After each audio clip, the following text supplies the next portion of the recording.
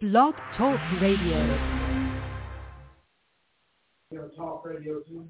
Mm-hmm. That's what that is. Yeah, it's on Blog Talk. Just leave it sit up here so it dries. Okay. Will do. Is that it? Yeah, she's got it figured out for me. Well, he has an easy zero. Yeah. And that's good. All right. I'm telling you, got a good marking on it and everything.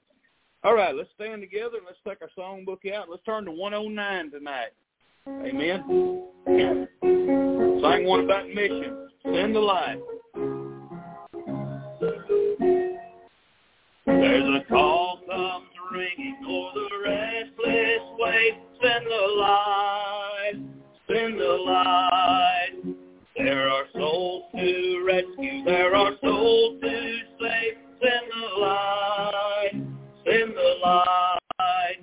Send the light. The blessed gospel light. Let it shine from shore to shore. Send the light. The blessed gospel light. Let it shine forevermore. We have heard the Macedonian call today. Send the light, send the light, and the golden offering at the cross we lay. Send the light, send the light, send the light, the blessed gospel light. Let it shine from shore to shore. Send the light, the blessed gospel light. Let it shine forevermore. Let us pray that grace may everywhere abound. Send the light, send the light, and the Christ-like spirit everywhere be found. Send the light, send the light, send the light, the blessed gospel light. Let it shine from shore to shore. Send the light, the blessed gospel light. Let it shine forevermore. Let us not grow weary in the work of love. Send the light, send the light. Let us gather jewels for a crown above.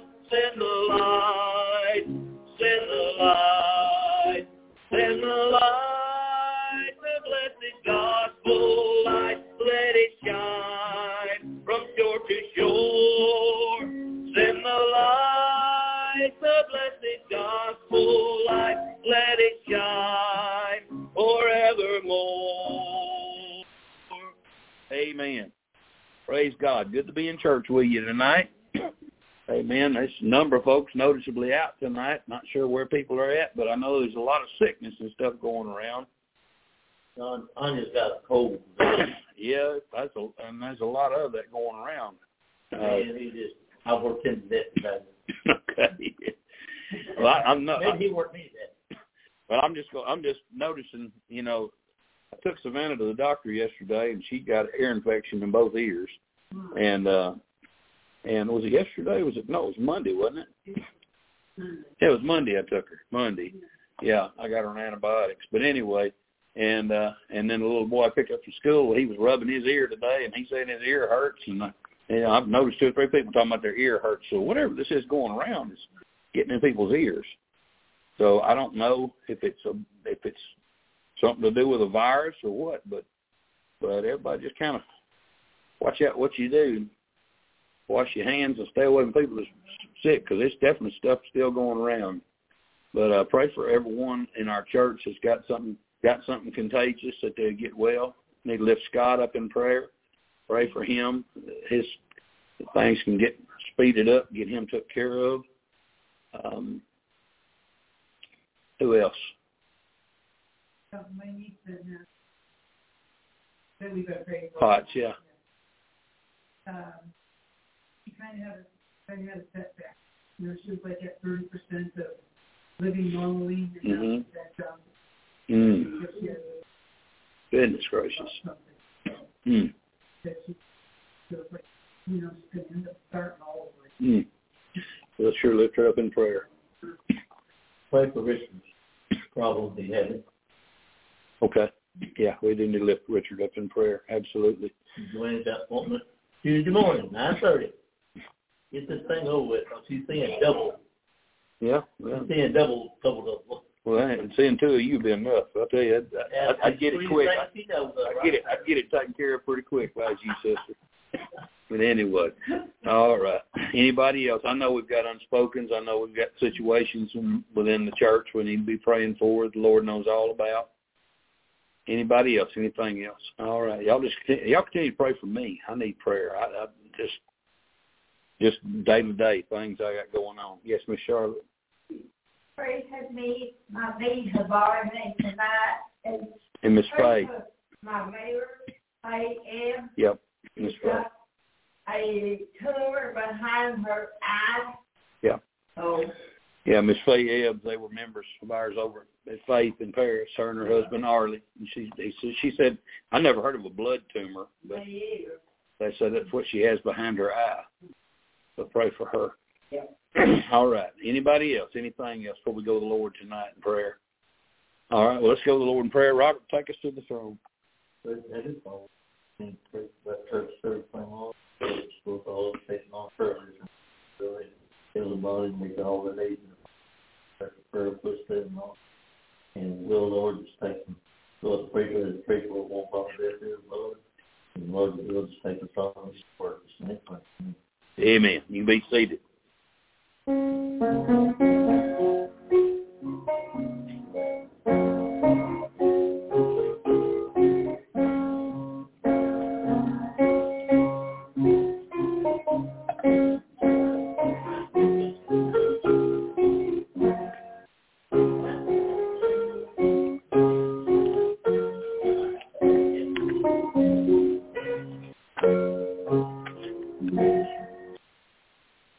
All right, let's turn it over to number 145. I love to tell the story.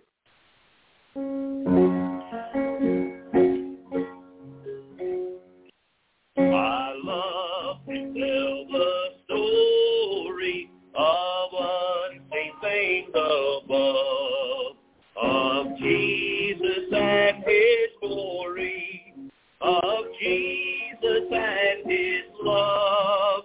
I love to tell the story because I know 'tis true. It satisfies my longing as nothing else can do. I love to tell the story, will be my theme in glory, to tell the old story of Jesus and His love.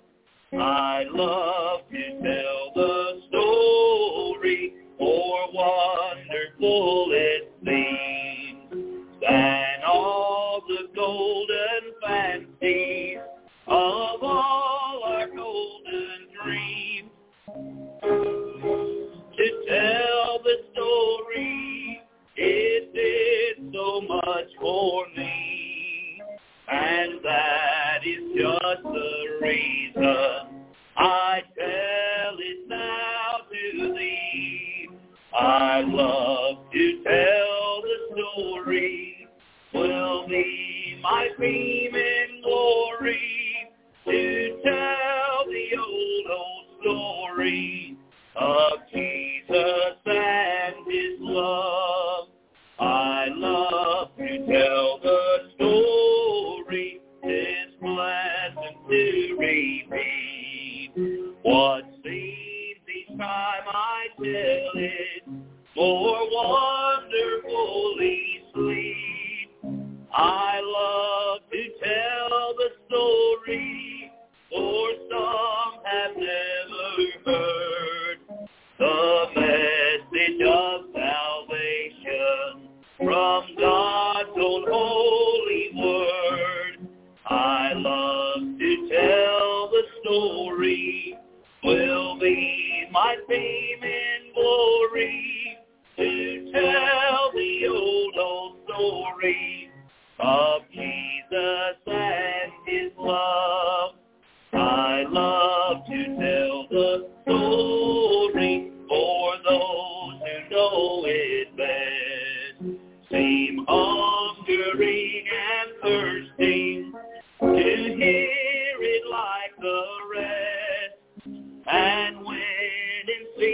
of glory.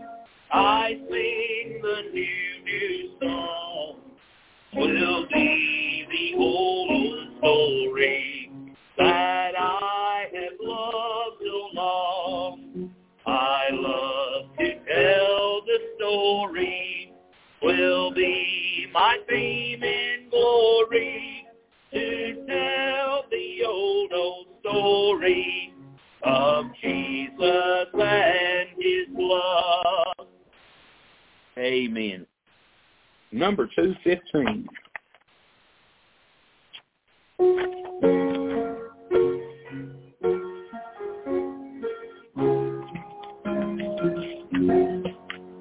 My Jesus, I love thee. I know thou art mine. To thee all the follies of sin I resign. My gracious Redeemer, my Savior art thou. If ever I love thee, my Jesus is now. I love thee because thou hast first loved me, and purchased my pardon on Calvary's tree. I love thee for wearing the thorns on thy brow. If ever I love thee, my Jesus is now.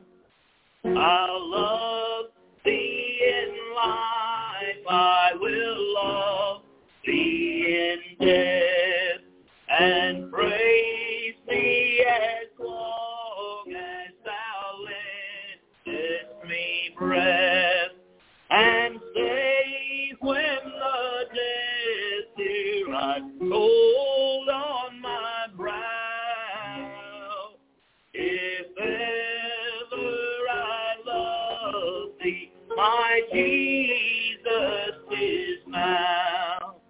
In mansions of glory and endless delight, I'll ever adore thee in heaven so bright. I'll sing with a glittering crown on my ever I love thee, my Jesus is now. Amen. I felt it coming. I was trying to make it to the end. All right. Praise the Lord. Turn to 433. 433. I have been redeemed. Hallelujah. 47 years.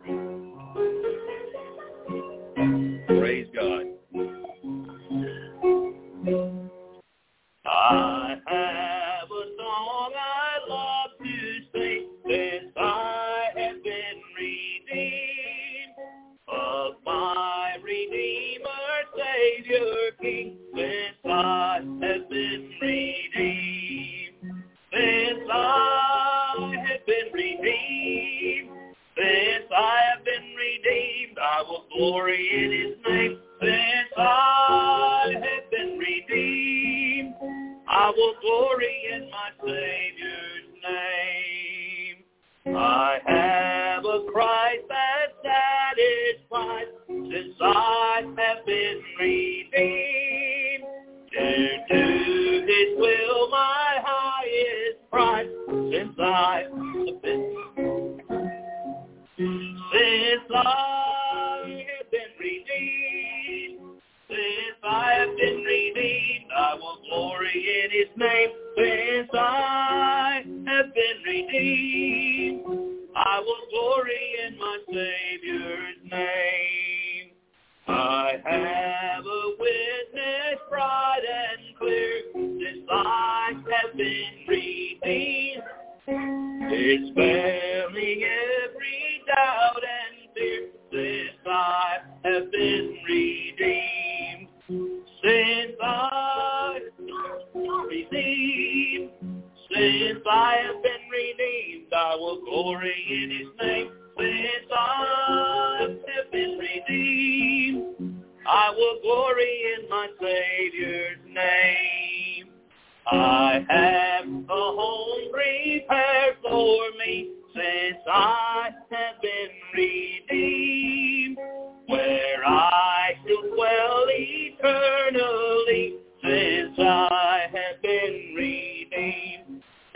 Since I have been redeemed, since I have been redeemed, I will glory in His name. Since I have been redeemed, I will glory in my Savior's name. Amen. Praise the Lord. Good to be saved, ain't it? Even on a Wednesday night. Hallelujah. You can still rejoice on a Wednesday night. Amen. People sick, out of church, it's a handful here. I still get excited about being saved. It don't make no difference to me. Amen. The word's truth. If a house full gets it or a handful, it's still truth, still good. God still can use it. His word won't return unto Him void. Amen. He still loves the praise of His saints. Don't make no difference. Like I said, if it's a house full or a handful, God accepts that praise. He's thankful for our praise tonight, and he appreciates us gathering together, not getting discouraged because people are out sick and saying, "Oh well, we can come back again Sunday. We'll just fold it up tonight." And God's glad you're here. Amen. God's glad people are watching tonight. If you're watching, God's glad you tuned in, and we want to help you and bless you tonight. So thank you for joining with us here at Temple Baptist Church in Clarksville, Texas, and we hope you'll come and visit with us in person. Amen. On Sunday or Wednesday night, either one. Take your Bible tonight, turn to Proverbs chapter 22, and we're going to finish up the chapter tonight. And Robert wanted me to hurry, so I'm going to... So when you say that, that's the, that's the word, man. Hurry. I drop her down in compound when we... Everybody don't know what compound is. Anyway, that's granny gear. That's granny gear to everybody else. That's where you take your foot off the clutch and forget about it. So, amen. Well, praise God. We're gonna get down to compound. No, we won't do that. Do what? That's true. There you go. Amen. Well, glory to God. Let's get in the Bible tonight, and we'll see what we can find. I think we can find some good stuff in here tonight. I really do. Proverbs 22, verse 22 through 29. So we got 8 verses there. It won't be that bad. All right, well, let's go to the Lord in prayer. I said 8 verses? It is 8 verses, ain't it? Yeah, okay. All right, well, let's go to the Lord in prayer. Let's ask God to meet with us tonight. Father, we love you. We thank you tonight for loving us back. We're so grateful that you loved us first, and you loved us best, and you sent us the best. You sent your Son. Thank you, Lord, that you died for my sins, and you pardoned me, Lord, for what I didn't deserve to be pardoned for, but you did it anyway. And that just shows how good you are, and how merciful and how gracious, Lord, and how wonderful, and how much we ought to give you our earnest praise. Lord God, just help us, Lord, not to be so selfish with our praise. Help us, Lord, to be more giving of returning what you've so wonderfully bestowed on us. Lord, give us and open up the channels of praise in us, Lord, that we might, Lord, just let it sound out to you. Because, Lord, you sure are good. Lord, I pray tonight as we get into the Word that you'll speak to us from it, that you'll encourage us, you'll give us wisdom, Lord, that we might deal with this old wicked world, Lord, and deal with it in a righteous manner. And, Lord, I pray, Father, you'll help us now. Open our understanding. Speak to us. Holy Spirit of God, I pray that you would use me tonight. I'm here. I'm willing. Lord, I'm in your hands. I pray you'll fill me, and, Lord, that you'll pour me out amongst the people and give them what you have prepared. And we'll give you all the praise and the glory for it all. In Jesus' name we pray. Amen. Amen. Well, praise God. Proverbs 22, verse 22 and following. Verse 22, and like we said last week, when we got past that first verse, in verse 17 and following, it all begins to change. It's not the couplets, where you have the rich man this and the poor man that, the wise man this and the fool that. Those are just two ideas bouncing off each other, or couplets. But these are more verses stacked together, presenting an idea. Some of them just two verses, some of them 3 or 4. So, it looks like we got a lot, but really it's not that much, because we'll deal with 2 verses at a time here. All right, so we're going to look at 2 verses here tonight. And then the thought here is to treat the poor fairly. Again, God is a God of fair things. God is a just God. God is a God of just weights and measures. God is about things being done the right way. And he says here, rob not the poor, because he is poor. Neither oppress the afflicted in the gate. For the Lord will plead their cause and spoil the soul of those that spoiled them. So rob not the poor, because it almost sounds like the one we started off on a couple of weeks ago, but and I know it was verse 7, because verse 7 speaks to this idea. Well, no, never mind. I'm on the wrong verse there, but there is a verse we hit. I think it was verse 2. That's the one it was, about the rich and poor meet together, the Lord's maker of them all. That's what it was. But he says, rob not the poor because he's poor. Just because a man's poor, he can't, he wasn't born into a life of luxury. He ain't got rich relatives. He got nobody taking care of him, But just because he's poor don't mean he deserves to be taken advantage of. The people who are poor, and we in this country, it really makes me sick. And I know it makes a lot of you sick. But it makes me sick when we have a border down there that's as open as a screen door. People just crawling through and coming through one after another. And some of them hate America. And a lot of them hate America. They want to come to America so they can destroy America from the inside. And yet we have people who served in our military and fought and lost limbs and things, and they're sleeping in alleyways and in gutters and sleeping over drains with heat, vents, just trying to stay alive and stay warm in the big cities of this country. And people just walk by them like they're not there and treat them as though they're just trash on the street, and take advantage and treat them with disdain. And a lot of them people, and I know there are people, yes, there are people that are there because they made terrible choices, and those choices led them down further and further and further.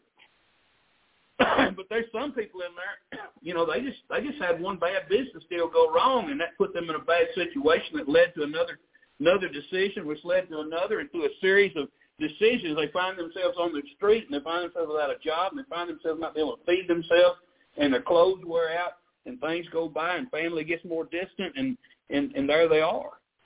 And for somebody to rob somebody who's in that condition and don't have hardly anything, to take something from them, to come by and steal a pair of shoes off their feet, or come by and take the coat off of them, or take the hat off their head, or take what little money somebody's put in the cup.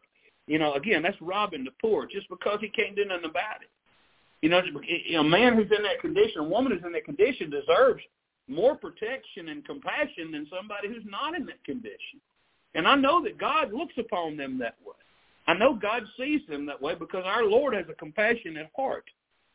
And like I said, even if somebody is in that shape because of their moral failings, just because they've made some very foolish decisions and had some very foolish behavior, they still do not deserve to be taken advantage of and to be robbed and to be hurt like that.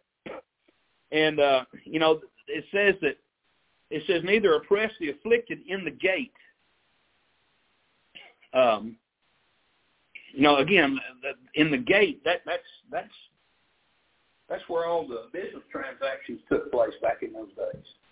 That's kind of like City Hall. So that just tells me these people are down there where all the legal stuff's going on. And in the thick of all the legal stuff, people are stealing from it. And that just goes to show how the wicked view those who are in need. The wicked have no compassion. They have no heart. And God is saying, that ain't right. That ain't the way to do. That ain't the way to treat people. And it happens right there in front of people who ought to be able to help but don't. And the Bible says not to do it. Why? Because for the Lord will plead their cause. Even if the rich rob the poor, and to the rich, the poor are just trash in the streets. I remember hearing about, you can't help but hear about what all's going on in California and San Francisco and people just using the bathroom on the street in front of people on broad daylight, and it was just an absolute horrible, horrible, disastrous situation. And then the Chinese, whatever his name, Xi Jinping or whatever, I don't know what his name is, Xi, I think is his Z-I, the communist guy from China, when he showed up to San Francisco, Gavin Newsom, governor, he went in there and they just cleaned that sucker up. I mean, cleaned it up shining like a new penny. I wonder what they did with all them homeless people. I wonder how they treated all them homeless people, getting them out of there. Just makes you wonder. I mean, that's a pure case of what God's saying don't do. But I guarantee you, they didn't come in there and say, let's take you somewhere nice and warm and get you some warm clothes on and feed you. I guarantee it was shuffling them off and dumped them off somewhere. They didn't take care of them for all that time. They sure ain't taking care of them now. But, nobody may have been there to plead their case. There may have been nobody to step up and say, hey, don't treat these people this way. But you know what? Maybe nobody here does, but I guarantee you there's somebody who's going to, and God himself is going to plead their cause. And God himself is going to make sure the people who do the poor wrong and treat them wrong, God's going to make sure their lives get plundered. God's going to make sure they're going to pay. And you say, well, we may never see them pay on this earth, but that's okay. They may not ever pay on this earth. But I guarantee you there's a place for them where they're going to pay. There's a place for them who despise the poor and could care less about what God had to say about it, who despise God and everything to do with right. There's a place for them, and I can assure you, hell's going to be hotter for some than it is for others. I can assure you of that. I hear people say a lot, sin is sin, one sin same as the other. Well, I just can't hardly think that God is going to punish somebody who maybe they misled their whole life and they missed out on Jesus, and he's going to punish them as hard as somebody who, say, was an abortion doctor. I just don't think. I think hell's going to be worse for that abortion doctor. I just think hell's going to be worse for those who just absolutely are wicked and thrive on the hurt of someone else. I really do. And you say, where you get that? I know God's just. That's where I get that. God's a just God. When we understand that God has a level of concern for the poor and God wants the poor protected, then wisdom will lead us to not be a jerk to those who are down and out. Wisdom will lead us to try to do something for somebody if we can, if we're able to. Because, again, the poor can't defend themselves. They don't have the ability to hire lawyers and defend themselves, and they don't have influence, and the way that the rich treat the poor says a lot about their character. It shows how they treat those who the culture and the rest of the community say that are beneath them. Again, and that reveals somebody's heart. That reveals the kind of person that somebody is. To have concern for the poor and to want to help somebody who's down and out to get up to where they can do better for themselves.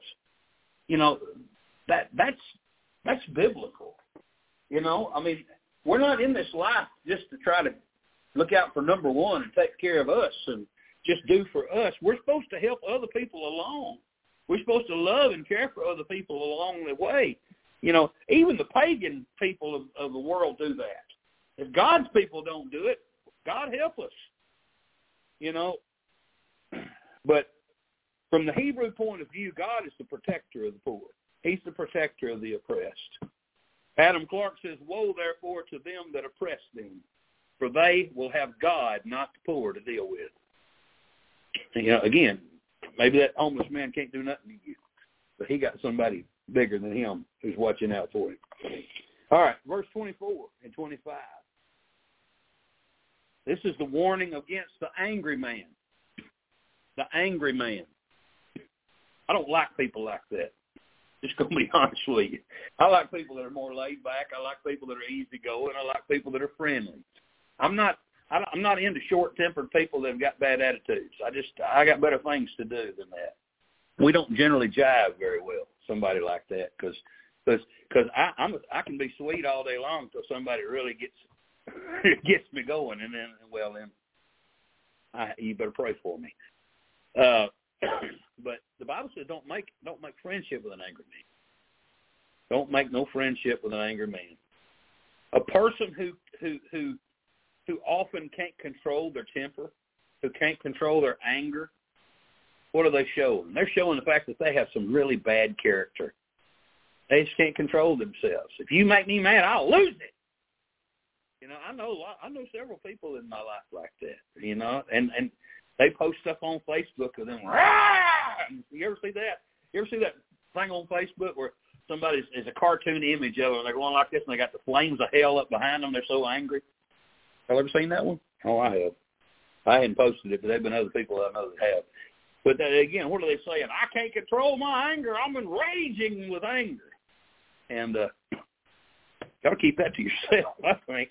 I think it'd be wise to keep that to yourself. But again, it's showing that you have terrible character and that you might be a dangerous person to hang around with if you act like that, if you can't control yourself.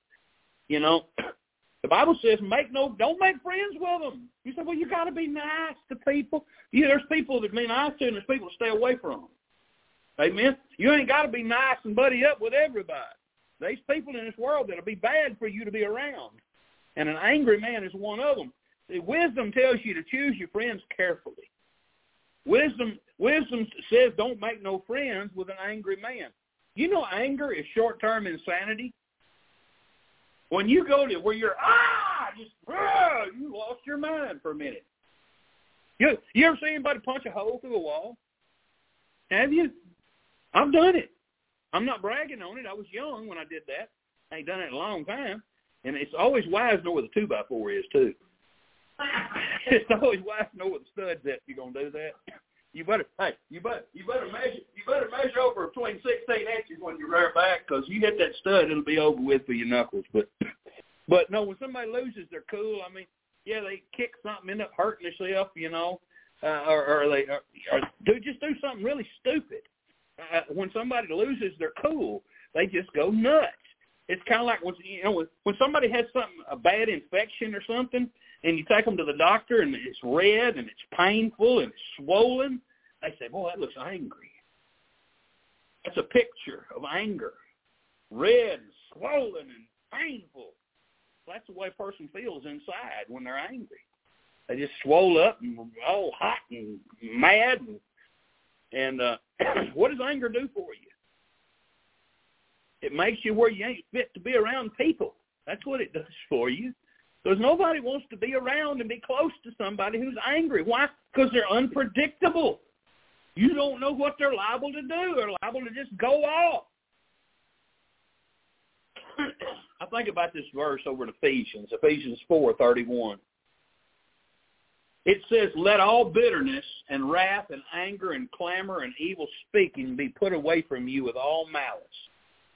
Now, I just said that real fast, but let's back up. What is he telling us? He's telling us all these things are to be put away from us.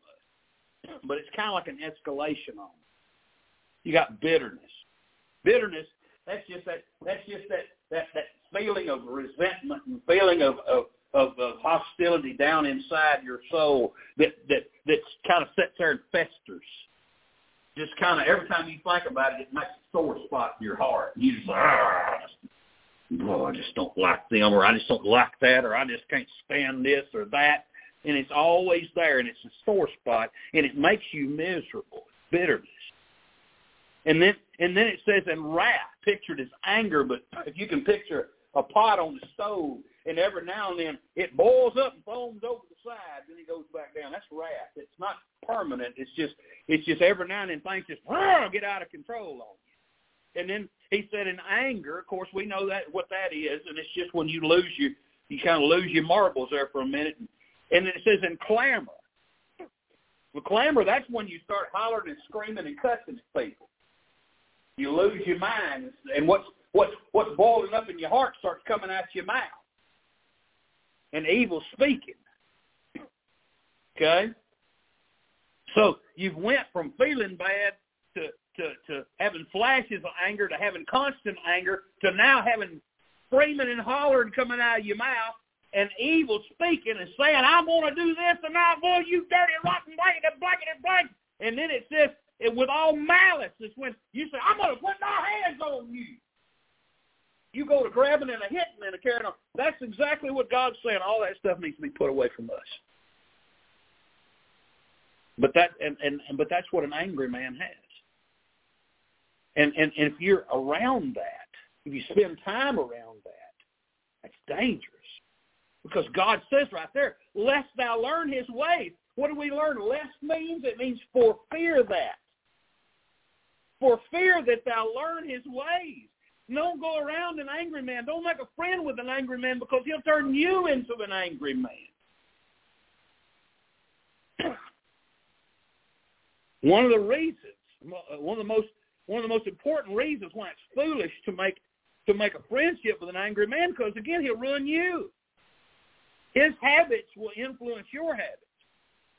And your view of life and the world around you will change. Everything will change because you're listening to this angry man, and you're starting to view the world from his viewpoint.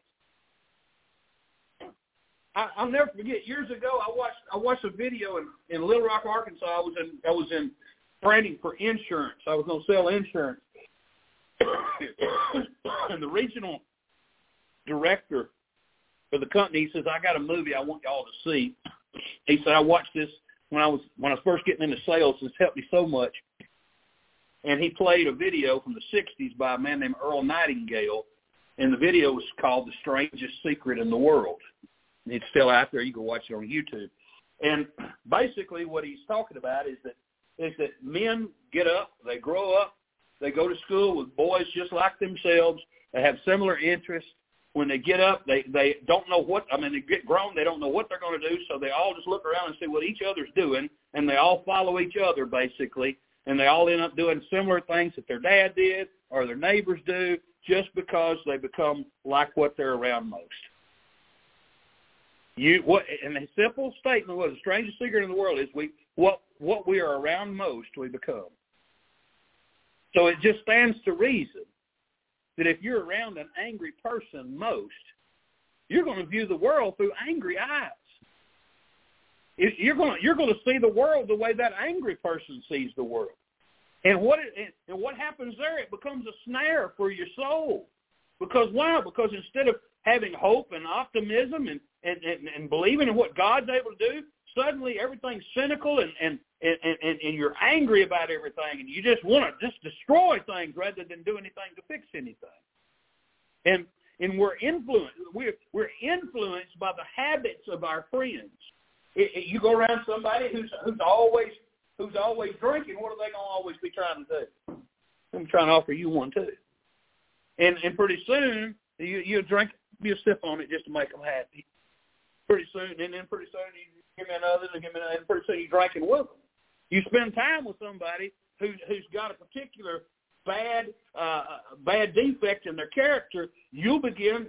I know now why my grandpa was always fussing, saying, "You better watch yourself hanging out with so and so." He was always telling me that. He said, you better quit spending so much time with so and so. Why? Because he saw defects in that person's character, and he knew I was an impressionable kid, and if I stayed around it long enough, I'd pick up on it. I was that way. Listen, when I was a little kid, my daddy carried me to see Rocky, and I wanted to come out there and fight everybody. He took me to see Urban Cowboy. I wanted to ride mechanical bulls. It's just I was that way. I wanted to put a cape on, fly like Superman when I seen that movie. So, again, when I got around kids I got around kids when I was early on in life, and they all wanted to play in a rock band. Well, what do you think I wanted to do? I wanted to jump right in there with them, and I followed that stupid dream for years.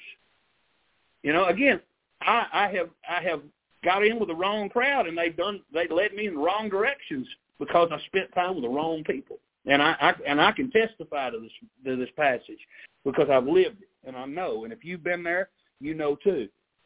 But you got to be careful who you spend time with. Galatians 6:7 says, "Be not deceived, God is not mocked, for whatsoever man soweth, that shall he also reap." And if you spend your time sowing bad behavior with your friends, when you're away from your friends, you'll be sowing that bad behavior then too. But we pick up habits from those we spend time with, and we learn their ways, and we soak up their spirit. We copy their attitudes, and we walk in their steps. So we can't ever be too picky when it comes to people who influence you, because you copy their ways, and it can become a snare to you. All right, so verse 26 and 27 teach us to stay away from the debts of other people. All right, it says, "Be not thou one of them that strike hands, or of them that are sureties for debts. If thou hast nothing to pay, why should he take away thy bed from under thee?" All right, be not one of those them that strike hands, or of them that are sureties for debts. We've covered this idea a number of times, so I'm not going to just beat it to death. But we've talked about it in other Proverbs. It's a dangerous thing to become responsible for the debts of other people. Amen. It can get you in trouble. I feel bad when I say this because she's helped me before. Mom's helped me at times when I needed some help to get a loan, and so I feel bad standing up there preaching this. But we paid it off. Everything gets paid off. So I mean, it ain't like I'm gonna make her broke over here. Hopefully I'm not. But anyway, what it's teaching us is you better be careful. I mean, it's one thing if you help somebody, they're going to pay it. But it's another thing if you help somebody and they don't pay it. And they put you in a situation where you're in financial trouble. I mean, God's word tells us that debt is to be avoided to begin with. God ain't for us being in debt. And I know we live in a world that's ruled by debt, but that's not God's way of doing things.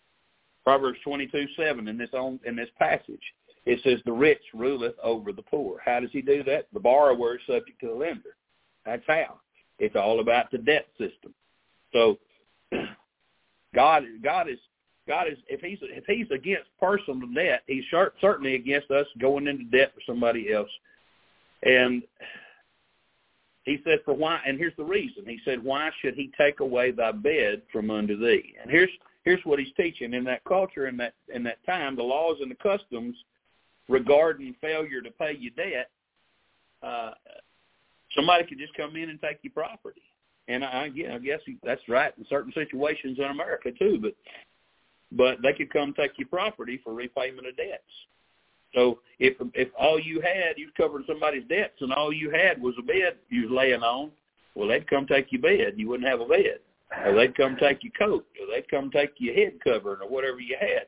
And so you'd be doing without. So Alan Ross said, "The risk is that if someone lacks the means to pay, his creditors may take his bed or his last possession." Literally, that's where our expression is, a shirt off his back, or everything but the kitchen sink. That's where we get these ideas of them just coming in taking everything. And so God is not for us putting ourselves in a situation where we're going to lose everything we've got. It's one thing to help somebody, but it's another thing to get yourself where you're going to be absolutely ruined. And God wants us to have more wisdom than that. All right, verse 28. I got to hurry. This is one that might take a minute. We're to respect ancient ways and wisdom. So what are you talking about? Verse 28, it says, "Remove not the ancient landmark which thy fathers have set." I've got a message I preached on this years ago called "Which Way Do We Go?" I preached it back in Arkansas. I think it was in 1999. Yeah, 1999 when I preached that message that first time at Trinity Baptist. But remove not the ancient landmark. I want to look at it from what I want to look at it, first of all, from what it means literally, and then we'll take it from a spiritual point of view, too. So, from the days when Joshua divided the promised land up for the people of Israel, they set up landmarks showing the boundaries for the property. And, this was a big deal. I mean, it was a major crime if somebody removed the landmarks that they set up for the tribes, or they moved them. And these landmarks, again, was private land boundaries, and they were marked out by stone pillars or maybe a stack of stones to represent a pillar. And these things were erected to mark between property to denote legal ownership. So what they're saying is, don't take advantage. Don't go over there. If your land's right next to your neighbor's land, don't run out there and plow right up next to the property line. And so you're having to work over on his land, taking care of your land. Pretty soon, that becomes your land too. Oh, I didn't mean to get over there on your land. That's where my last row was. And pretty soon you're over there. Next year, maybe you cut another row. That's kind of what people were doing, and that's the idea of this.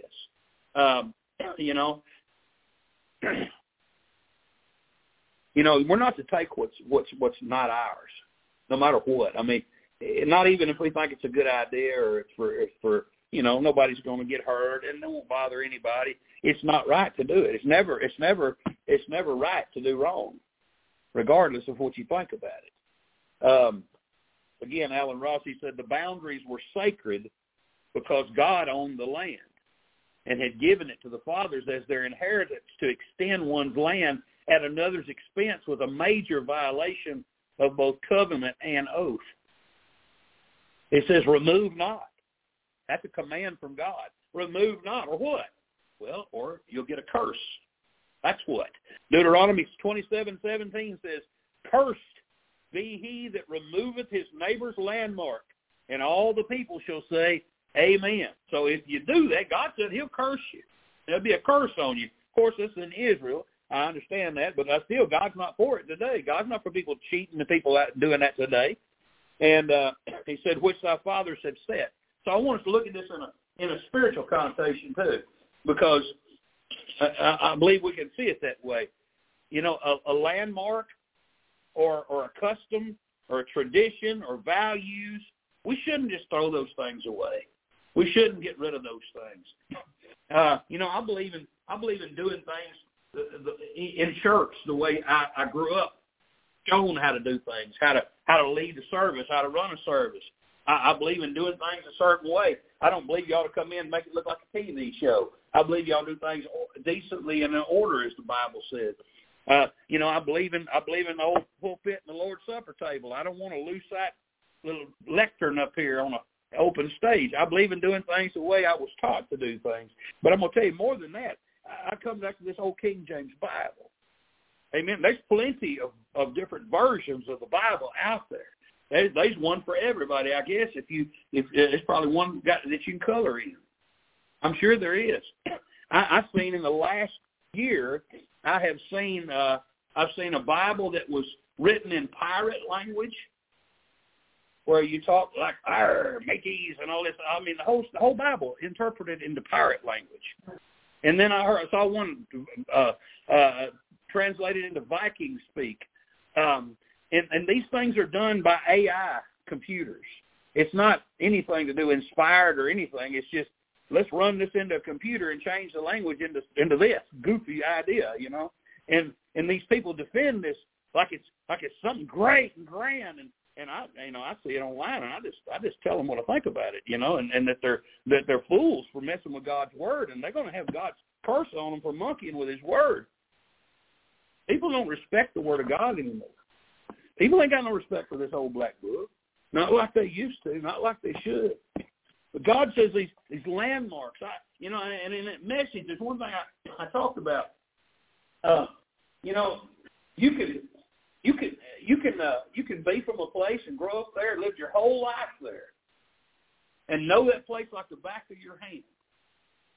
And an F5 tornado come through there, you can't find your house or where your house used to be. You can't even tell what streets you're on, because when all the landmarks are gone, you lose direction. You don't know where you're going. You know, that's the way it is in modern churches today. They've removed all the landmarks. And so people don't know what they're doing. Half of them don't even know why they're there. I tell you right now, you walk into Lakewood Church in Houston, Texas, where Joel Osteen is the pastor, you won't find church. You'll find a production. You'll find a speaker. You'll hear music. You'll hear good thoughts, but you won't go to church because that ain't church. I mean, the Bible ain't there. Joel Osteen's there in place of the Bible. But the Word of God's not there, and the truth of God's not there. They removed the landmarks. That's what happened, to make it palatable for the common modern consumer. You know, when you take out that old hymn book that we sang out of, listen, when you take that out, I've talked about it lots of times, but I'll talk about it again tonight. When you take away these songs that give a second witness to the Word of God, you know, I do that songbook sermon, and what am I showing? I'm showing that these things are preaching the same message that the Bible's preaching. It's a second amen to the Word of God, and that's why these old songbook hymns are important. But yet, when you take those 7-11 songs where it's 7 words 11 times, let's all stand and sway and sing these songs over and over. What are you doing? You're repeating a mantra, just like the voodoo folks over in India do. They'll just chant a mantra over and over and over and over till they get into a frenzy state. And that's what these people are trying to do. It's a copycat of all that stuff. And what happens? They get into a lose their mind situation. Same thing happens in that stuff over there in India. It's amazing what happens when you take away your landmarks. People they just wander off into anything. Again, you know, they so much time to go into it tonight, but they brought in so much pagan witchcraft and pagan ideas and practice and ideology into the modern church because they have removed the landmarks that God set up. Amen. And we shouldn't defend tradition just for the sake of tradition. If it ain't no good and if it's hindering us, get rid of it. But if it's something that reinforces what God has taught us, we ought to hang on to it tooth and nail and fight for it. Not just destroy tradition because it's a modern day and we need to get rid of that. No, I don't think we need to get rid of everything just because we're living in a modern day. Well, this moving of the boundary, you know, it was a crime that was easy to accomplish, but it was difficult to prove. You know, you imagine if once a year this guy goes out there and takes his donkey and backs up against that stone and bumps it maybe an inch. He kicks a little dirt up against it and goes on about his business. Next year he comes by there and bumps it again with his donkey and moves it just a little inch. He does that every year for about 20 years. Pretty soon he's done moved the line. He owns more property than he used to, and it ain't just right there. It's all the way down. So he's done gained quite a bit. And so if you do that little by little, so inconspicuously, in time it could add up to something really sizable. And that's how the devil works, friends. The devil didn't take the Lord's church that used to be full of fire and God's glory. He didn't take that and just turn the power off. And everybody said, oh, well, I guess we'll go home. No, what happened was, little by little, they just moved the line a little bit. Just a little bit. Year after year, step by step. They give away this and moved that and got rid of that. And today, what do we have? You look around in America, where you will find God's church. Everything's been moved. It's been looted. Little pockets like we got right here, few and far between, even in a rural town like we're in. I know there are other good churches in this town. I'm not trying to say we're the only one. But I'm saying they're fewer and further between than they ever were, than they ever have been. Because, again, the devil's moving the boundaries. And lastly, verse 29, we see the reward of excellent work. In verse 29, it says, seest thou a man diligent in his business? He shall stand before kings. He shall not stand before mean men. Seest thou a man diligent in his business? That's a man who's striving for excellence. That's a guy who's trying to get up every day and do it better than he did it yesterday.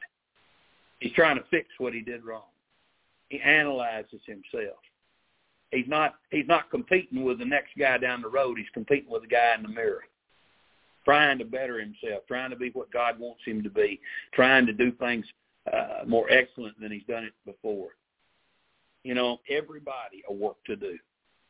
And we ought to do that work with excellence. Whatever it is, we ought to strive to be the very best that we can be, and we ought to do it like we're doing it for God himself, and he's the one we got to answer to and check up with, and we're not doing it like we're doing it for men. That's what the Bible tells us. We're not to worry about what men think about our work and what we do. We're to do it as if God is the only one we're working for.